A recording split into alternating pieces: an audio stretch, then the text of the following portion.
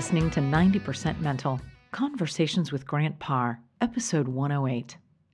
Today, mental performance coach Grant Parr sits down with Raman Frey, founder of Good People Dinners, to discuss how we can understand and embrace various forms of fear, given the current state and the emotional effects of the global pandemic, and how fear has been embedded into our everyday consciousness. Raman shares intimate stories about how he's dealt with fear as an athlete, as a corporate athlete, and throughout life. It's not about ignoring fear or being fearless. It's about learning how to embrace your fear and being a bad, quote-unquote, host for it.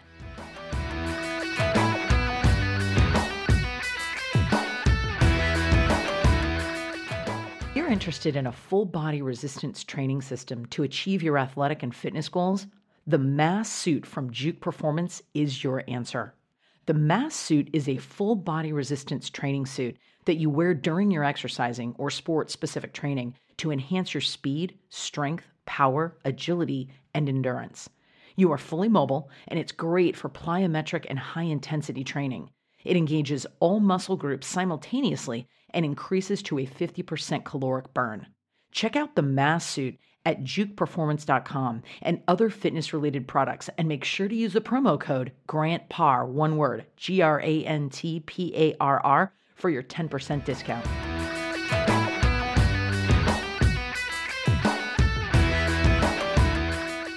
Hey, Raman, how are you? Good, Grant. Thanks for having me on your show. Man, I'm really excited not only to talk about the subject that we're going to be talking about and just the time that we're in as a world, as a society, but just for my listeners, Raman and I go way back. I think I've known you for over 15, 16 years, and it's an honor to have you on my show because I've always been fascinated by your mind, by your leadership, and I've said this many times to you that I'm always fascinated and intrigued by your vernacular. So to have you on my show to kind of pick your brain on this thing that we call fear. And fear is so huge. It's a word that we can look at it in different angles and ways. And I think what we're going through right now with this pandemic, there's a lot of fear going on. So we're going to look at fear today, not only with what we're going through as a world, but we're going to look at fear from an athletic perspective, also fear in the workplace. So I'm really excited to see where our conversation goes today. Yeah, thank you for having me on. Yeah, I'm interested in this topic too. And obviously the pandemic is on everyone's mind. As of yesterday, the governor imposed a shelter-in-place order for the entire state. So 40 million people right now, we're all sitting in our homes, many of us alone. So that's a pretty intense environment, and often for a lot of people, it's going to generate a lot of fear. Right. Oh, absolutely. Well, and I think as I stick to the consistency and the continuity of my show, about mental toughness, I know that right now there's a lot of us that we need to kind of tap into our mental toughness through this time. And and before we get into talking about fear and what we're going through, I love asking this question, and I can't wait to hear it from you or hear your answer about mental toughness or being mentally tough. So when you think about mental toughness, what does that mean to you? It's a great question, and it's definitely something I've thought a lot about. I think of like that Tiger Mom book and these concepts of grit and this very American idea of the rugged individualist, right? Like that cowboy who all by himself doesn't need anyone, doesn't need anything, all by himself can conquer all the odds and survive and protect. He stands for these ideals. And I think that sort of archetype's super functional in our culture. Like it's especially for men, but I think for a lot of people, that model of grit is everywhere. It's fed to us through movies, through media, even through advertisements. And maybe it's a little bit on the wane. But one of the big realizations I had, I think maybe in my 20s, was for most of us, when we are attempting to act from a place of mental toughness or grit, what we are mostly doing, in my experience, is pushing fear aside. And again, sort of from experience in meditation, when we grasp something and pull it in, or we push something away, that feeling tends to intensify. And so in a lot of contexts, I'm going to definitely include myself in this, when I was performing what seemed like toughness, in actually what I was doing was avoiding. But I do think there's such a thing as mental toughness, and mental toughness actually comes, in my opinion, from a place of minimizing resistance. So, when we can drop in with things completely as they are and accept them completely as they are, then we can make choices that tend to be closer to optimal. When some kind of stimulus, something happens in the world and we become aroused, right? Like that's deep. That's our limbic brain. That's our lizard brain. That's our amygdala saying, hey, survive, pass on your genes. Right? When that happens, we really do have a choice. But in order to have a choice, we have to practice. So there's a lot of practice. I know this is something you're actually very good at and that you train athletes in. If you practice that moment of fear when it arises, you can kind of greet it as a friend. Oh, hi, hello, I was expecting you. You can feel it in your body without resisting it. And you can operate from a place where you won't make poor choices, right? Because most of us, like you were saying before we started recording here about being locked in a room with a tiger, that is a context almost nobody faces anymore. Right. Right now, there's a ghost tiger here in my house, which is the COVID-19 virus. Right. But it's not the same. Well, it's funny when you talk about when resisting it, right? There's something that I talk about with performers, whether if you're an athlete or you're in the workplace. I talk about conquering the emotional hurricane. And so when you're dealing with fear, when you're dealing with pressure or chaos, whatever it is, stress, for me, the image that comes up for me is this emotional hurricane, whether if that is internal or external. The goal is to get in the middle of it and in the eye of the hurricane. And so what happens in the eye of the hurricane, it's calm. And so when we just like what you're saying, just greet it. And the way that we can greet it and embrace it and not resist it is to get into our breath. And I think as much as that's really easy for me to say, and I know that everybody has a different perspective and background and story right now with COVID-19, but I think regardless what our circumstances are, we have to, if we're going to actually get through this, we have to actually get really present, and we got to get into our breath, and we've got to actually allow ourselves to get in our breath so we can make the best decisions for ourselves.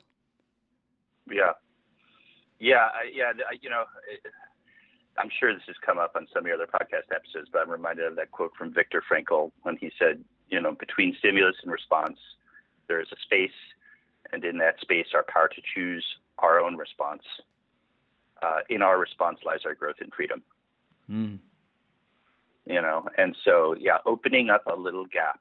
I really like what you talked about with the hurricane. That's a great metaphor, and it does really hit you that way sometimes. You're just swept up in reacting, right? And you're not actually. You step out of all of those systems of causation. You can do all kinds of things that are totally unpredictable and sometimes even like unprecedented, and they can produce really novel results. So I think about this a lot. I love it. Well, I love it. Well, and I want to ask another straightforward question with regards to fear. And when I ask questions like, "What does mental toughness mean to you?" and "What is fear?" and "love" and "joy," these are words that in society or in our world we all know what they mean. However, because they're so broad, we all have our own different internal representation. We see it differently, and it's funny when you think of the word mental toughness. I've had 115 episodes. Almost every single person has given me a different answer. So with the word, it is fascinating. So with the word fear, and I want to get more intimate with where you're at with it, with that word. Mm-hmm. What is fear? Sure, yeah. What does it mean to you, and what's your relationship with fear? I was thinking about this a little bit before we started, and my simplest definition of fear is pushing something away in order to feel safe. Right? And so you can have a broad spectrum here, from immediate, right, like intense, your body is in fight or flight. And these are the kind of experiences, for instance, that I had, and they were great teachers that I had when I was rock climbing a lot. I've done a lot of rock climbing, a lot of mountaineering.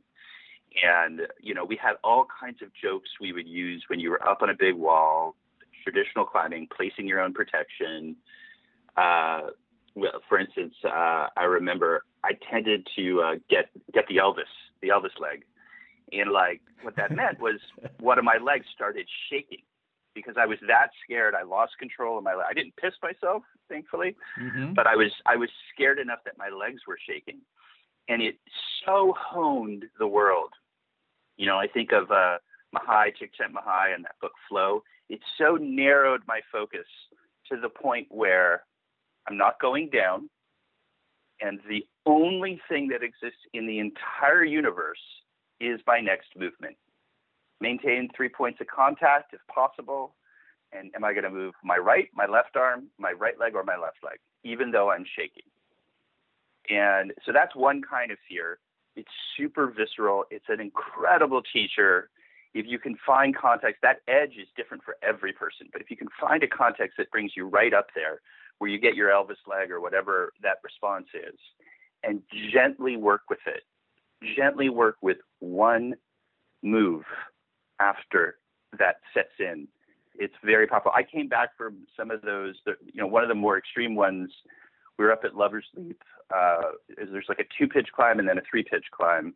And for rock climbers who are listening to this podcast, you might even know it. It's a very exposed, relatively easy 5-7 called Corrugation Corner. And I had climbed it before, and I was leading it.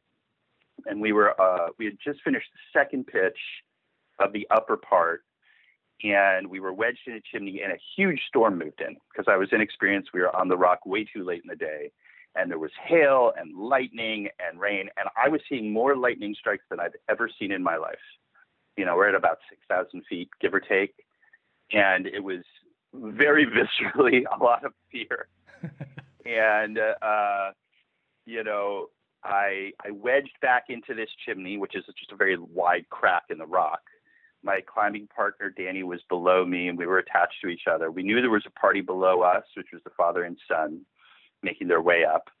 And suddenly that chimney became a waterfall. So I was getting drenched.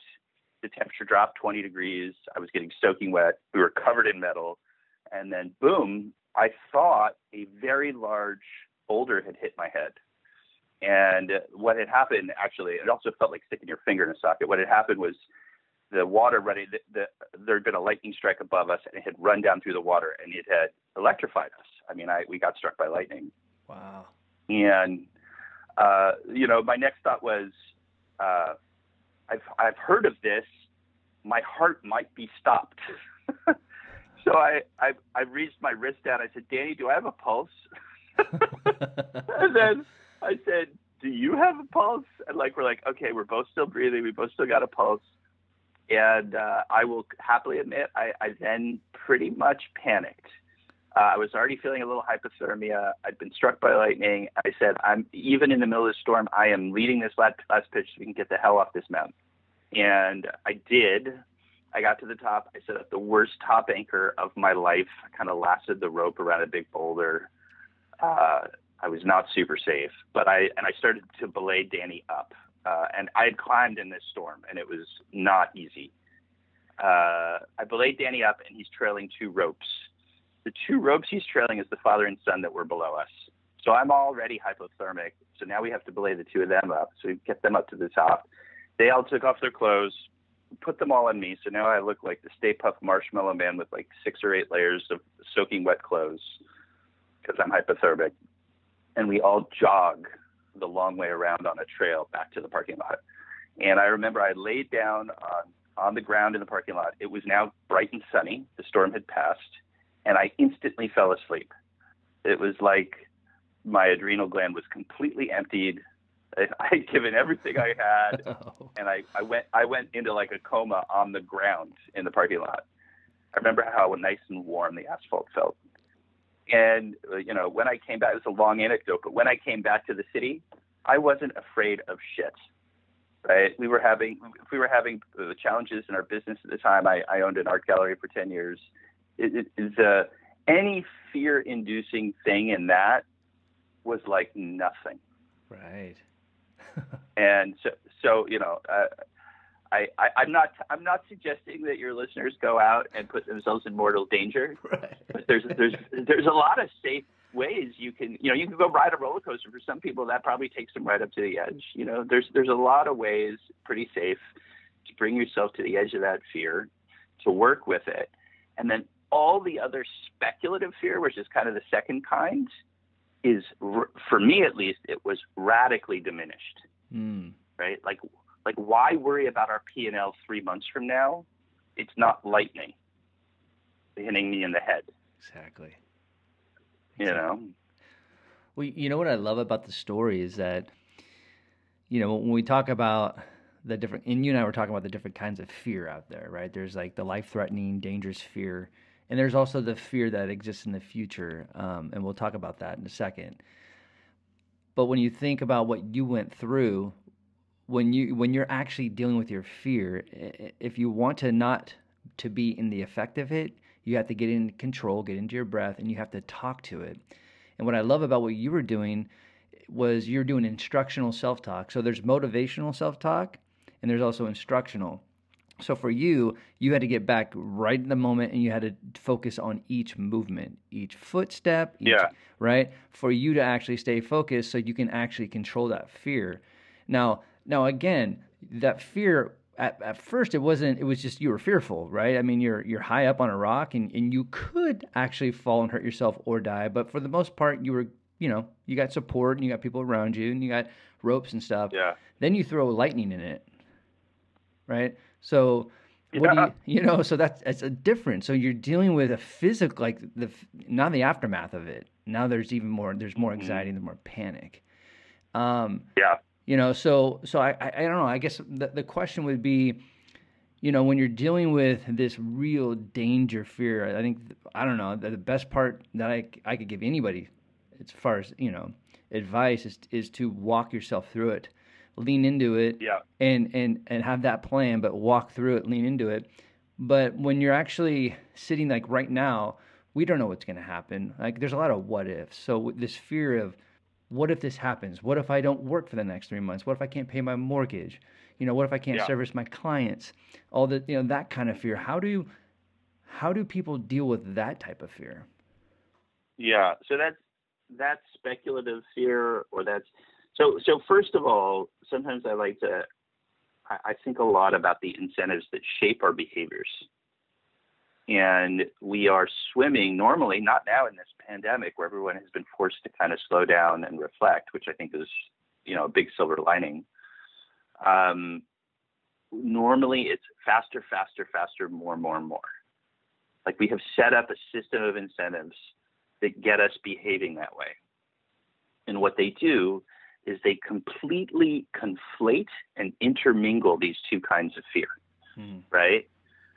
So, my experience, a lot of professionals are spending a lot of their time essentially tapped, like all the cortisol is pumping, and they are essentially in some low-grade level of fight or flight. I mean, if you're a salesperson, you kind of know this. You're only as good as your last quarter, And so, what does that do to us physiologically? What does that do to us in terms of the relationships we have with other people? And I'm working on a book manuscript right now about this concept, incentive system design.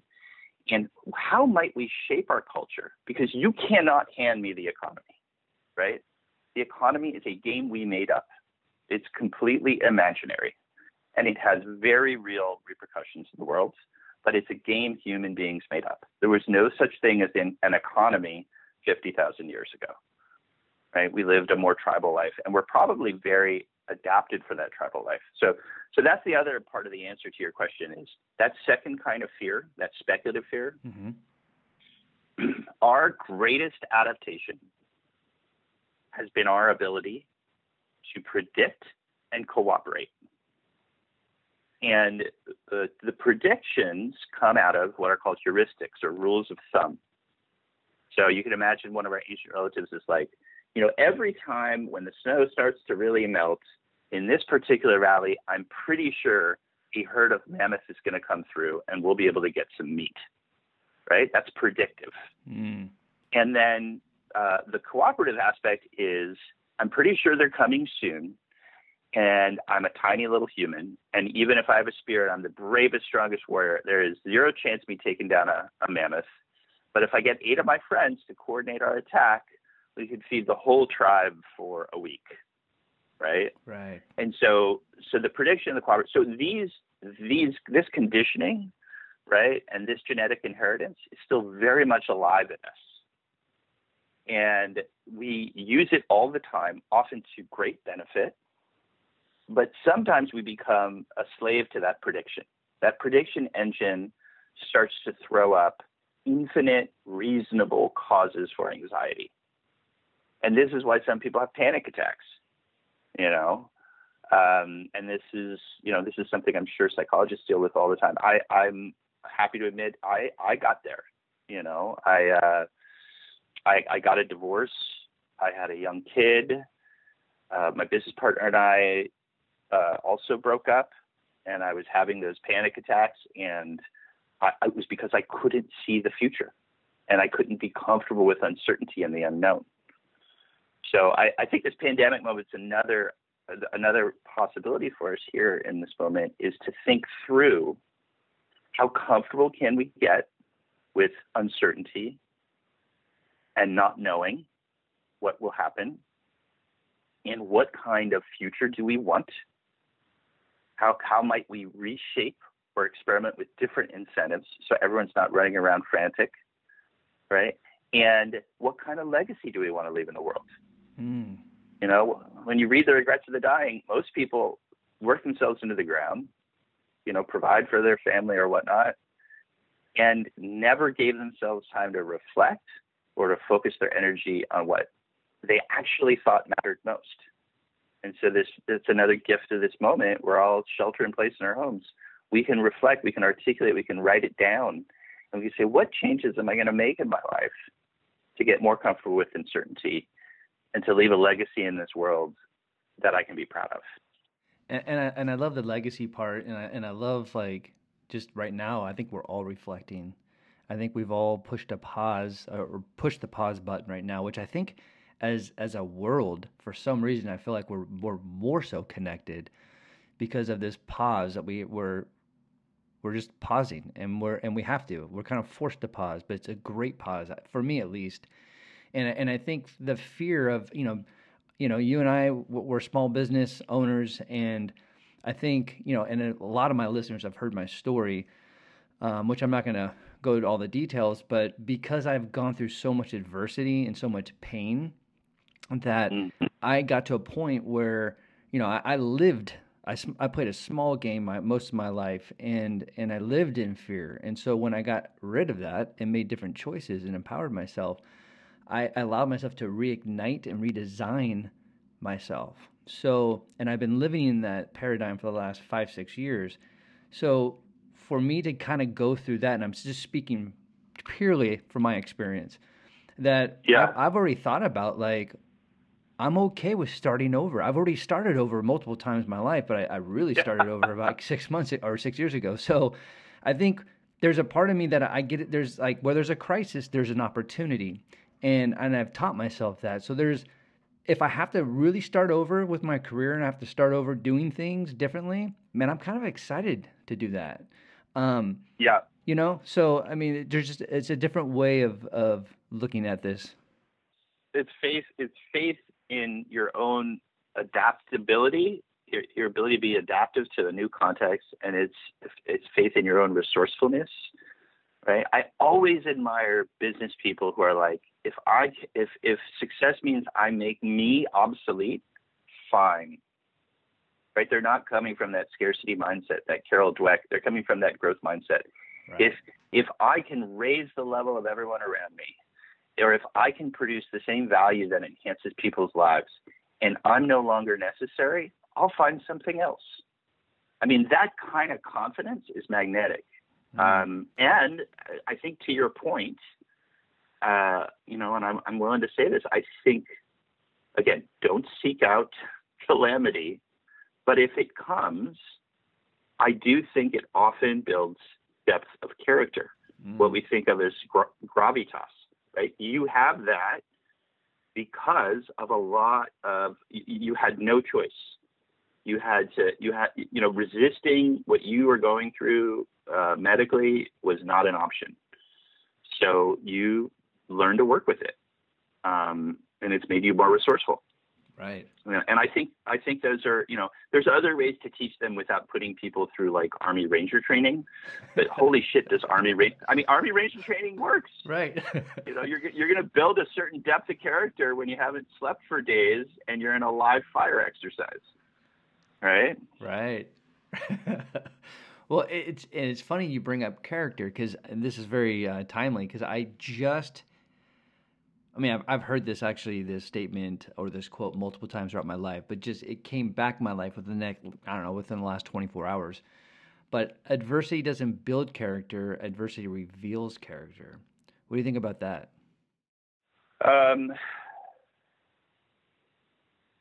Yes and no. We are. I'm going to speak as Americans. I was born and I grew up in this country. It's different in other cultures. Right. We believe, essentially, it's a cultural belief in Platonic ideals. We believe in a lot, even if you are agnostic or atheist in this country, you walk around with a lot of assumptions about what a person is that come from Judaism, Christianity, and Islam. And one of those things is that there is this deeper level of your true self, right? The Shakespeare, to thine own self be true. And in my experience, that is one of our most painful we're wrong. We're just flat out. That's a completely wrong assumption. And there's good news attached to the fact that we are a lot less fixed than we think. If you present people with context where the incentives guide them in the direction of altruism, more and more people will become generous and altruistic. If you present people with a set of incentives where the biggest hoarder of resources is the biggest winner and is worshipped as almost like a demigod, you will bring out some not so beautiful behaviors. The people who achieve in a context of those incentives are not going to always exhibit the best behaviors. And so I don't think these things are revealed. I think we have deeply ingrained patterns that begin in our childhood. But I think power corrupts. Ultimate power corrupts. Absolute power corrupts absolutely.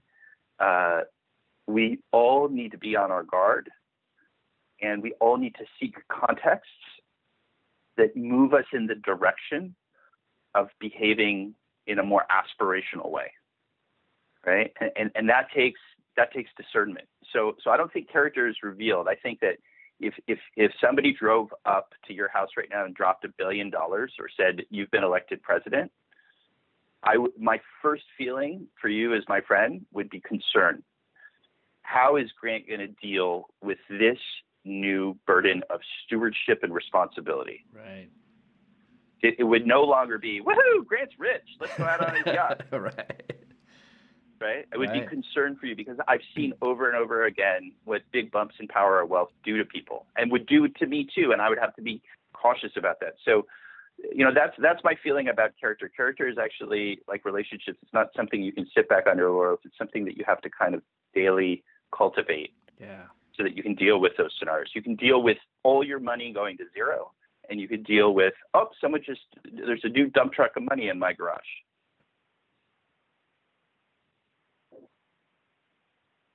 Both can drop us into fear, ironically. Yeah.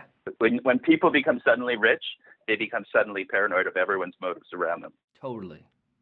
Especially, I mean, when you have a lot of money and it comes out of nowhere, then there's a fear of, are people wanting to hang out with me because of my money?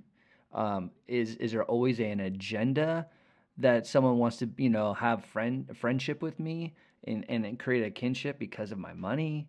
I mean, there's all these different angles of fear, which to me, it's funny. Within the line of work that I do, I use this acronym for fear, is false evidence appearing real.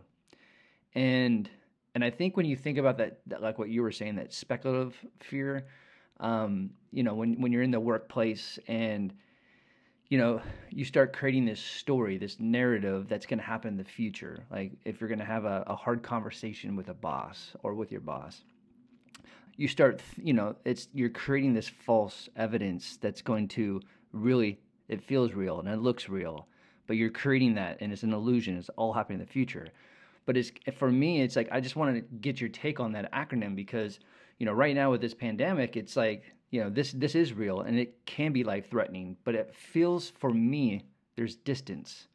So there's this space that I'm creating this false evidence. And there's also this other space that, nope, it's actually really real. So I don't know. What's your thought on that acronym, if you will? I think it's great. I think philosophically, like a similar thing that I try to do, I try to kind of get back to like the tangible, right? Mm-hmm. So anxiety comes, right?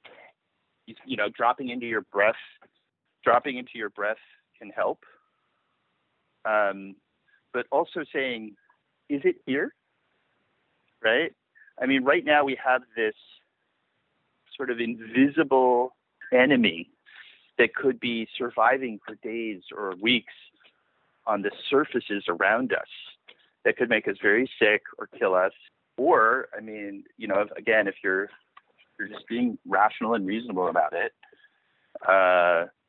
it's very much disproportionately deadly for older people. So our parents' generation, people in their 70s and above.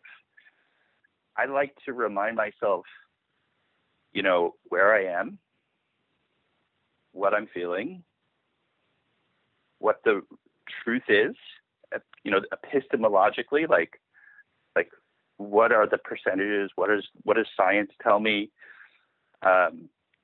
Instead of reading super alarmist articles on social media or the internet, what is the CDC saying right now? Centers for Disease Control.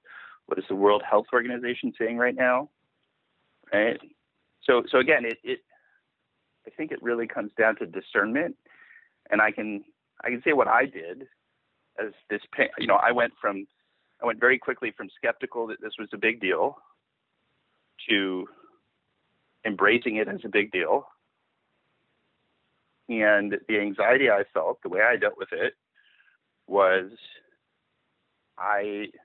this is just the way my mind works, so I have to work with my mind, is I started contingency planning. Here are the various ways this could play out. Here are some of the worst case scenarios. What is our plan, me and my partner, Karen, what is our plan if things go in this terrible direction, right? Mm-hmm. And then I just executed those plans, right? We have a lot of food in the house. I've stored water. If God forbid this goes on for 6 months and there's an earthquake here in San Francisco, I feel prepared for that. I feel prepared to run for the hills if that becomes necessary. I feel prepared for all of these contingencies, and now I'm calm again. Mm. Right? And I know I'm going to do my best, which won't be perfect. There's when you think about the anxiety of you're going to go into your, so many of these things feel trivial now compared to a global pandemic, but you're going to go in, you're going to ask your boss for a raise or whatever, right? Or you're going to interview for a job you really want or something like that. And I'm reminded of something that I've learned in many ways from creativity theory, which is essentially quantity is creativity's friend.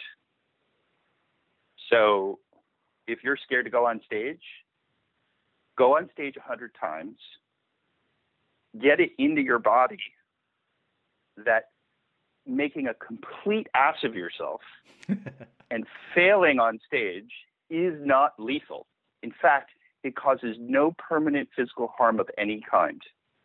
And after you've done it 100 times, guaranteed, you will be much more relaxed and much more authentic on the 101st time that you go on stage, right, or the 101st time that you get into a negotiation. Right? So, totally. I think dropping in and doing it ad nauseum is the best way to get over that kind of anxiety. Yeah, man. I always say repetition equals realization. Like the more you rep out anything, you get comfortable. Even if it's like what you're talking about, getting prepared, the more that you're controlling the controllables and you're preparing your game plan, you're executing your game plan, and you've thought it through enough times, there's confidence, right? And there's a lack of, then you remove the anxiety.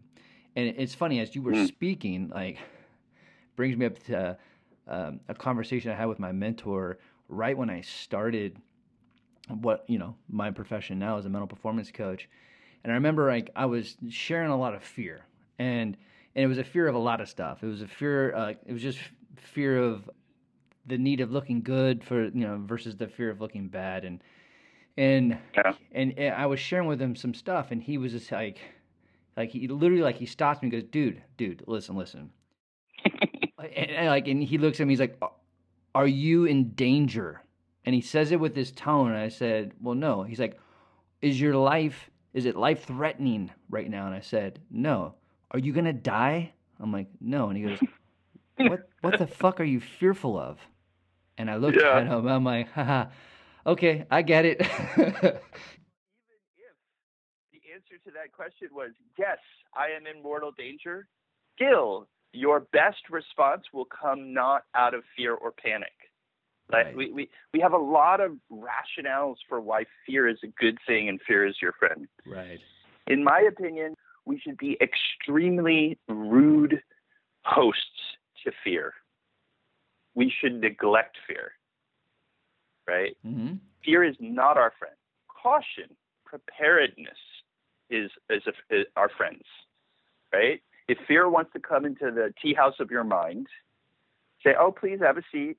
Keep all the doors open, right? Come back 30 minutes later. Oh, sorry, I forgot to give you tea, right? Be a shitty host to fear, and fear's power diminishes, right? I think this is one of the purposes of comedy, is to defang fear, to render it somewhat inert. I think, the best comedians rob death of its ability to riddle our lives with anxiety. Mm. And when I think of someone like that, I think of specifically Robin Williams. Right. He was really good at that. Totally. But what you're saying, though, as far as the way your relationship with fear and how to deal with fear, is that different from being fearless, or is that being fearless? Yeah, that's a good question. And again, that's actually I think a real source of confusion for people in our culture. I've never met a fearless person, and I've never been fearless. There are simply different strategies for working with fear when it arises. And we're kind of tiptoeing around meditation and a lot of sort of meditation practices around fear. Mm-hmm. And I'm reminded, so when I was 22, I was a student in the Antioch University Buddhist Studies program in Bodh Gaya in India. And I was, most of us on the program had never been to the developing world. and maybe there were 40 or 50 of us, and we were living at what's called the Burmese Vihar. It was a pilgrim's rest house in Bodh Gaya, which is Bodh Gaya is kind of the birthplace of Buddhism. So it's a pilgrimage spot for people from all over the world. And we lived a semi-monastic life. We took the first 10 vows, and, we got up very early. We did silent meditation, silent breakfast. We did meditation several times a day. We studied philosophy. We did all this other stuff. And we had some wonderful teachers, a lot of wonderful teachers, people who changed the course of my life in dramatic ways. And one of my teachers there was a guy who has since passed away. It's a Sri Lankan Buddhist teacher named Godwin Samararatne. And with Godwin and a Bengali guy named Anagarika Munindraji, we did a whole lot of what's called Vipassana. So if your listeners have heard of mindfulness meditation, things like this, a lot of this comes out of the Vipassana tradition of Buddhism. And once we had done that for a while, Vipassana really means like opening yourself up. You have shamatha, which is focusing your attention on your breath, or focusing it on a candle flame, focusing in on a narrow spectrum of stimulus. And Vipassana is opening yourself to all of the sense doors, including thoughts. And so after we had done this for a while, you get this very euphoric feeling. You feel hyper aware of your environment. For me, the way I would describe it is being attentive to several sense doors at the same time. You realize that all of our lives, we're kind of only focused on one sense, right? We're only smelling, we're only seeing, we're only absorbed in the thought. This practice kind of opens you up. And then he said, okay, we're going to do something different today. This is right towards the end of our several weeks of practicing with them. Today, we're going to have a monster party. And everybody in the room, of course, chuckled, right? Like you just did. And we were all like, okay, what the hell is this? And he said, think of who or what you are most afraid of now. And we did. And he led us through this visualization where we invited them. That's really where I borrowed that metaphor I just used for the tea house. We invited them into our home. We invited in the thing that caused us the fear. And so for me, or maybe hate or a strong negative emotion, and for me, this was my stepfather, who was already deceased. And so I very vividly invited him in. And then I was a shitty host. and he got bored, and he eventually left. And as he was walking out the door in this visualization, I said, look, you come back whenever you want. The door is always open to you. I'm not going to try to lock the doors anymore. And that was it. It was very cathartic. And this torturous thing I'd been locked into in my mind and in my emotions was done, which was a surprise to me. And it was done because the trigger of that fear was no longer a thing I was pushing away. Right. So it's similar in psychology to like exposure therapy. You have a phobia about spiders. You gently, gradually build until eventually you can have a spider in your hand and not lose it. Right. But maybe the first step is you just see a video of a spider for 5 seconds. Totally. So anyway, that's the monster party story. Well, it resonates with me, and I've shared this and been vulnerable with my story. But it's more or less with belief systems, and it's I spent decades with the belief system of me not being smart enough. But that whole thing came from fear. Like, when I'm having a conversation with somebody and, I feel like they're smarter than me, or I'm trying to articulate and they're not getting it instantly. Like this fear comes up that the fear of not looking good. Right. And so I spent. Or like inadequacies of some kind. Yeah, exactly. Yeah.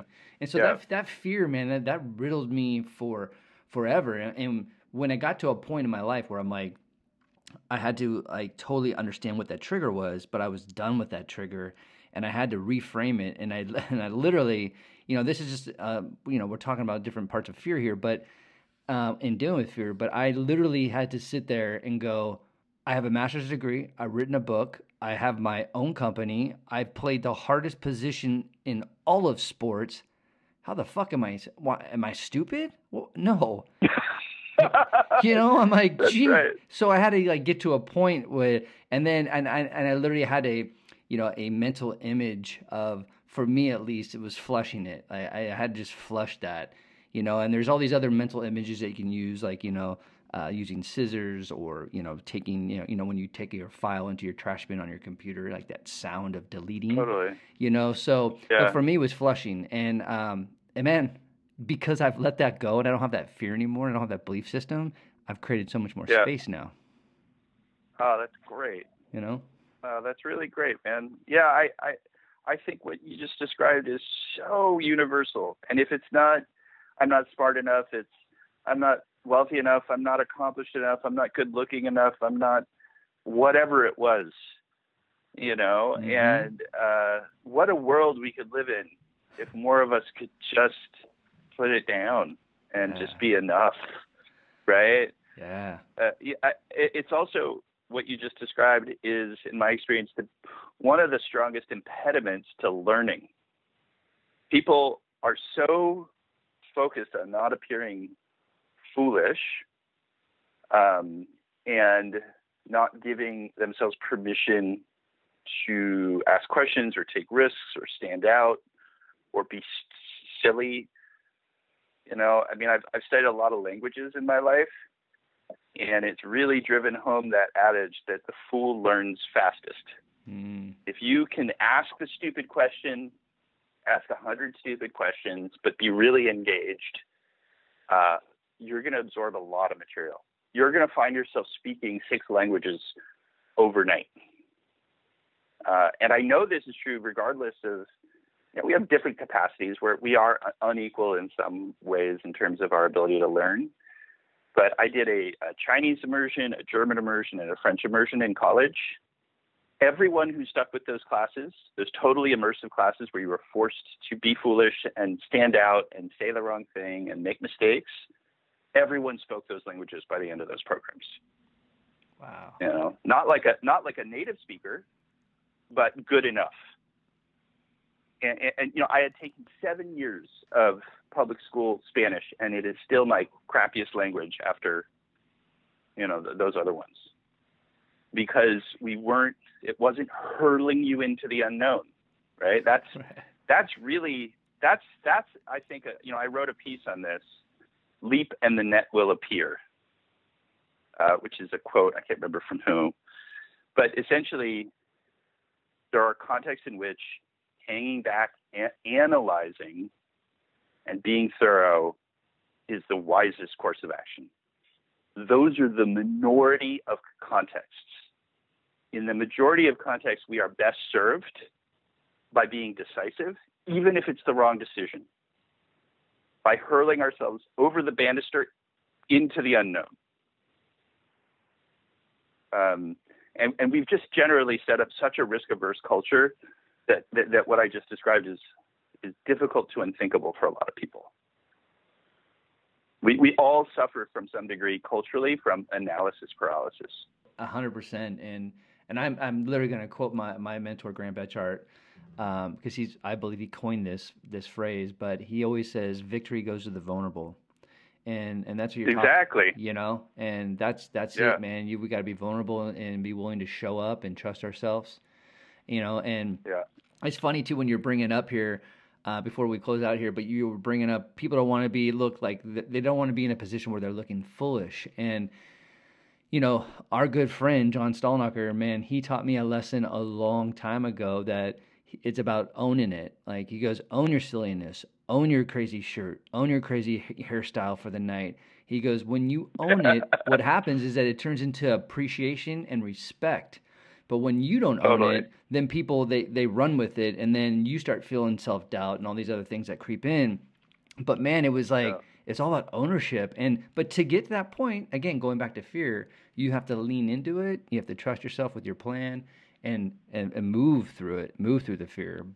And trust me, there's been multiple times where I was with him and I wore a crazy shirt, and he was analyzing me like at a party, and he would see people's faces, and then he just saw the way that I was owning it, and they just kind of moved on. But he goes, dude, if you would have like asked them like, hey, does this look weird? They would have had a field day on you, you know? Wait, say that again. So victory goes to the vulnerable. Is Yeah, that your yeah, mentor? yep. Yeah, I like that. Beautiful. I also like the safest place is naked in public. Right. Right. And it's also something that's kind of been forced on us with the internet, right? And with the surveillance, culture. Like, oh, you think that you can hide from being seen on the internet. You're wrong. What is happening on the internet is a brand is being built about you, whether you like it or not. Right? Yeah. A characterization is being built of you, whether you like it or not. Right. So you have two options: hide and neglect that, or take the reins and shape it. And this is again something that feels very dangerous and fear-inducing for a lot of people to say, because as a culture we think if I say anything about myself, it's self-aggrandizing, it's arrogant, it's narcissistic. And it's not. If you come from sincerity and integrity and curiosity and you invite people into dialogue, there is nothing narcissistic or damaging. That is an old, tired, and obsolete piece of cultural baggage. And before we close out, if you were to, and you shared a lot of great things on this episode, but if you were going to leave one thing for my listeners, through this time this pandemic that we're going through, to deal with fear. Again, we're all dealing with it differently, have different, backgrounds and dynamics to it. But like, what would be one action plan that someone can actually, use to actually reduce the fear or manage the fear a little bit more effectively? Yeah, that's a good question. I'm in a lot of dialogues right now about actually this topic, basically. And fear can become we can collapse into our own worry. And I have found a really effective way to gently push out and diminish that anxiety, whether it's true and founded or just speculative, is to be of service to others. So before, I think we were recording, you and I were talking about what's happening here in the Bay Area. Here's what's happening. The economy's in free fall. Stock market has taken some of its biggest hits in our lifetimes. And, the word is going around this could lead to a Great Depression. And it is landing incredibly disproportionately on middle class and working class people. My friends who are collecting paychecks from large companies or tech companies are fine. I run events for a living. It's one of the main things I've been doing. All events are canceled. All of my independently produced events are canceled. All of my corporate clients immediately canceled their contracts, asked for money back. I have zero source of income. Even the Airbnb side income we had has gone to zero. Right. And so I'm hustling. I'm still not in the worst position. When I look around me, the chefs that I work with, the cleaners in the restaurant crew, the venue people, all of these other people, all their revenue also to zero. No savings. These people are living hand to mouth. So my advice to people is, if you find yourself in a position of privilege and you're still collecting a paycheck, go on Patreon, support a few people or who you admire, or who you value what they contribute to quality of life where you are. Support a farmer, right? Go to farmers markets. They're actually saying that going to farmers markets might be a little bit safer than going to supermarkets. And we've all got to eat. Just see how you can be of service to people and lift those people up, because this pandemic has been a massive accelerant of wealth inequality. And it really worries me. And you're going to have a pretty hard time feeling sorry for yourself and wallowing in fear if your focus is on helping people who are in real crisis. Totally. And then I've said this actually not my whole life, because it took me later in life to get this perspective. But man, I don't care what role you're in your life. I don't care if you're a CEO, a doctor, you're an athlete. I don't care. The best role that you can actually embrace is to be in service. And if you really truly want to shift from fear, you want to shift your anxiety, man, take all that good energy and start serving. And hopefully, even with this podcast, I believe that this is part of my service, because I think what you're saying is very helpful and very valuable during these times. And I also honor you and respect, your words and your mindset. But what you're saying, I think everybody should be in service right now. And I don't care what that looks like. Redirect your energy, redirect your fear. We're all going to get through this. But again, we might have to go through worser times to get to the good. But I think, but if we talk to it, man, if we stay in control and control the controllables, I think we're going to get through this. Yeah, I agree. Thank you, Grant. I really appreciate it, man. And please take to heart what I said earlier. Like, the difficulty you yourself have gone through has not gone to waste. You really have come out as a person who deeply cares, who does have depth of character, and who really contributes to the well-being of the people around you. So, I just really respect you for that. And I think it's a wonderful example to other people who are going through some really serious difficulties. Well, thank you. I appreciate that. And, as I've said, I respect you, and I love just the way you think. And I want more of my listeners to be exposed to you and connected to you. With that being said, how can they connect with you on social media, learn more about what you're doing, your side projects, and learn more about Good People Dinners? How can they do that? Sure. Yeah. Thank you for asking. If you want to learn more about me, either as a speaker or an MC or facilitator, you just go to myname.com, ramanfrey.com. You'll learn a little bit about things I've written. You'll learn a little bit about the book that the manuscript I'm working on right now. And you can also see my suggested reading list. There's a lot of books there that have really shaped my thinking. And there's a whole page full of other media, such as podcasts, conferences I've spoken at, things like that. And then for Good People Dinners, that's the URL, goodpeopledinners.com. And we are currently not hosting events, but when we are, they are all built around meaningful conversations and the controversial topics, interesting topics that bring out some compare and contrast, really the heart of civil discourse, which is, I think, a great American virtue. We focus on that. So we have amazing speakers. We tend to work in private homes or third venues, interesting places all over the country at this point. We've done them now in New York and Seattle and other places. And we always have a professional chef and kind of an emphasis on seasonal farm-to-table food. But other than that, I just really encourage our chefs to be super creative. We've always got wonderful wine sponsors.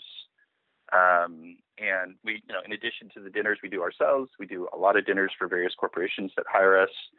And then we do retreats. The next retreat will be a mushroom foraging retreat up on Mount Shasta, if this crisis passes in time for us to make it up there. And then we'll do a big retreat for the Perseid meteor showers in Nevada in August. So those are some of the things that I have hopefully coming up, although I may have to adapt if we're all on house arrest for another 6 months. But yeah, thank you for asking.